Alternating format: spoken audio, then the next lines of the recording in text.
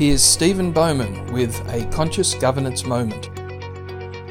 Now, most people, when they think of a board agenda, they go, oh, God, it's the same thing each board meeting anyway. But it is the single biggest tool that you've got to help keep your directors focused on what they need to keep focused on. The purpose of any board is not to meet. The purpose of any board is to make the choices that create the future for the communities that we serve.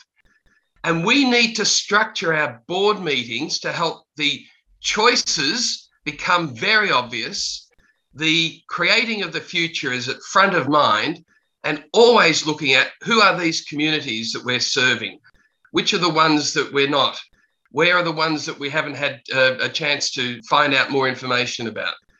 So to make the choices that create the future for the communities we serve is the purpose of the board, and everything else is a tool to help get us there. And the agenda is one of the key tools to help us keep focused. More information? ConsciousGovernancetv.com